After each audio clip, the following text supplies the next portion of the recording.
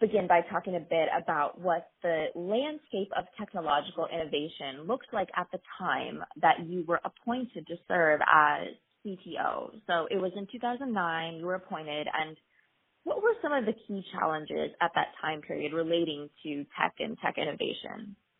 Well, thank you, Hannah, for having me. And I would say the overarching concern in 2008 and 2009 was the economic crisis. And President Obama had the foresight to imagine a world that wasn't just about recovery, but reinvestment for the future.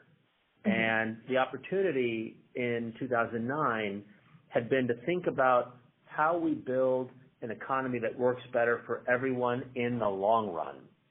Many people refer to the Recovery Act for just the short part of that, the Recovery Act, as being nearly $1 trillion investment that was meant to stimulate the economy. But they forget that the other half of it was called the Reinvestment Act. It was Recovery and Reinvestment Act.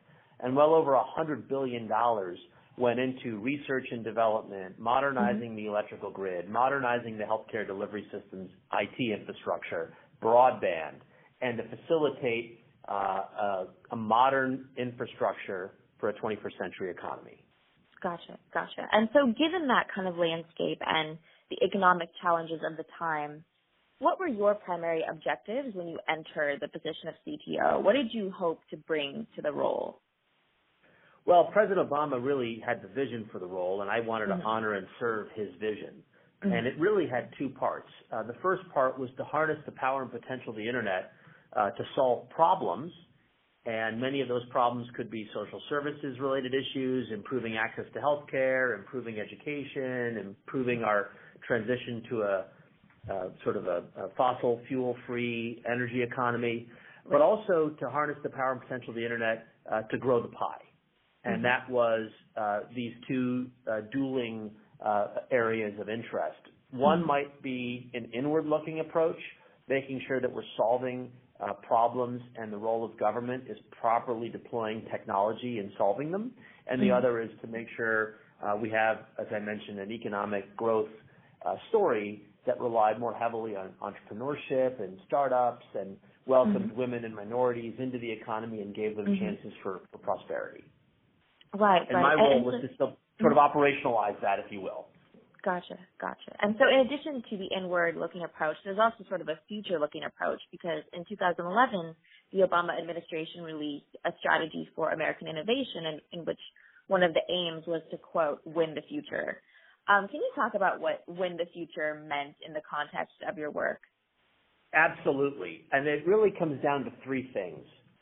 One, that we think about infrastructure in a global economy in a slightly different way. It traditionally had been roadways, railways, and runways, but now we see digital infrastructure as critical for a thriving economy. So winning the future meant redeploying capital to a modern infrastructure, number one. Number two, it meant that we set rules of the road that promoted fairness and competition. And what that meant was, in a digital economy, that would mean better protections for your privacy so that the data that is being collected in this digital economy is controlled by you, security to make sure we had rules of the road that would protect your information, increasingly sensitive corporate information, but also it meant that we had more data portability or interoperability so that information that is useful to a bank in making sure that your bank account is properly deployed can be connected to an application that would help guide you to get a loan to lift your life up from where you were economically.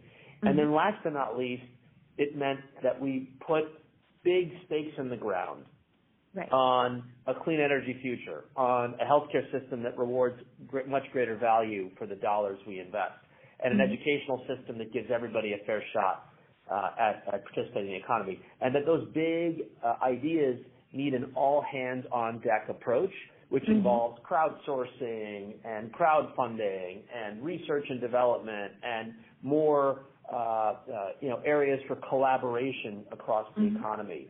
And those three things together meant the backbone of our strategy for American innovation. Gotcha. And so I know that also in 2011 you helped launched Startup America. How much of the goals of that program do you think you were able to accomplish during your tenure in office? And kind of looking at the landscape today, what do you think are the primary barriers that startups continue to face in gaining momentum? Well, for sure, we have done a little with a lot more to do. Startup America was really a campaign to draw attention to the fact that entrepreneurs, new businesses, disproportionately account for job creation. We often hear small business or large corporations, and it turns out that new, not smart or large, is the right frame. So new businesses got a lot of our attention, and that meant a campaign to convince companies to build their supply chain with more startups. That meant encouraging entrepreneurship in areas all across the country, not just Silicon Valley or Boston. But it also meant opening up the government and thinking differently about our regulatory environment.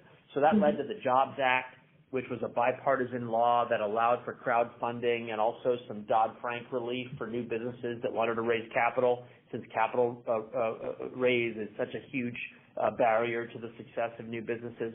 But there's a lot more work to do. In aggregate, fewer Americans are starting new businesses than before the economic crisis.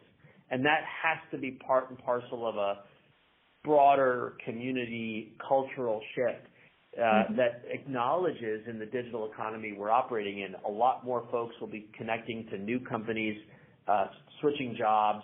And so don't just look for a job, potentially create a job as a new mindset is something that we're very focused on, and I continue to be focused on in the private sector. Right, completely. And so in terms of new mindsets, you know, in 2012, I know you worked to make available the Open Innovators Toolkit, for which one of the goals was promoting innovation from the bottom up, which is kind of a different mindset. And why did you feel it was necessary at the time to disrupt that top-down approach or top-down mindset to innovation that had really been the mainstay for so long? Well, in large part, it's because there's new muscle mass in our economy. Running a bottom-up model of innovation was pretty hard pre-internet era. But now an employee in a branch of the Veterans Administration can come up with a brilliant way to improve how veterans get access to their health benefits that may not otherwise make it to the annual budgeting cycle where lobbyists compete on how an incremental dollar is invested. So enabling more bottom-up innovation was a critical part in combination with the new communications platforms. So today, the federal government can spend up to $50 million on challenge or prize money. So innovators from all over the country, or even the world in certain cases, can solve a problem and not worry about political bureaucracy or lobbying. And that freedom, we thought we wanted to not only inculcate at the federal level, but to scale state and local, and maybe even inspire some in the private sector to similarly harness this new communications platform to reward great ideas within the organization. Right. And so finally, I wanted to talk about your work to introduce the Blue Button program to streamline healthcare records access for veterans. What was entailed in getting that program off the ground, and what do you think its success really means for the future of open health data? Blue Button is really a movement where the idea is if you've got information about me, it should be accessible to me. And in today's internet economy, that means I should be able to connect my data to an application of my choice. Gotcha. And the real innovation, if you will, for Blue Button had more to do with culture. President Obama was able to stand before the Disabled Veterans of America in August of 2010 and to make the statement that we will absolutely going to focus on the opportunity for veterans to access their health information and to connect it with whomever they trust. And within 90 days of that statement, despite the fact that a lot of folks were worried, are we allowed to do this? Is it technically feasible? Is it legally appropriate?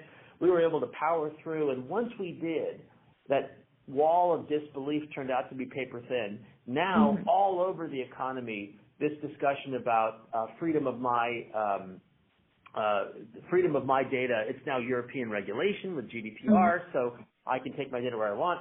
That has scaled beyond healthcare, into energy, into the banking systems, education. Hopefully in the future, we will now see a world where Siri or OK Google or Alexa will help us navigate all of our daily choices, powered by our information and decision support, so that we can make sure every step of our economic or life journey is really meant to optimize and give us a chance to live that American dream. So that's the vision. I'm so proud of where we are. We have so much more work to do.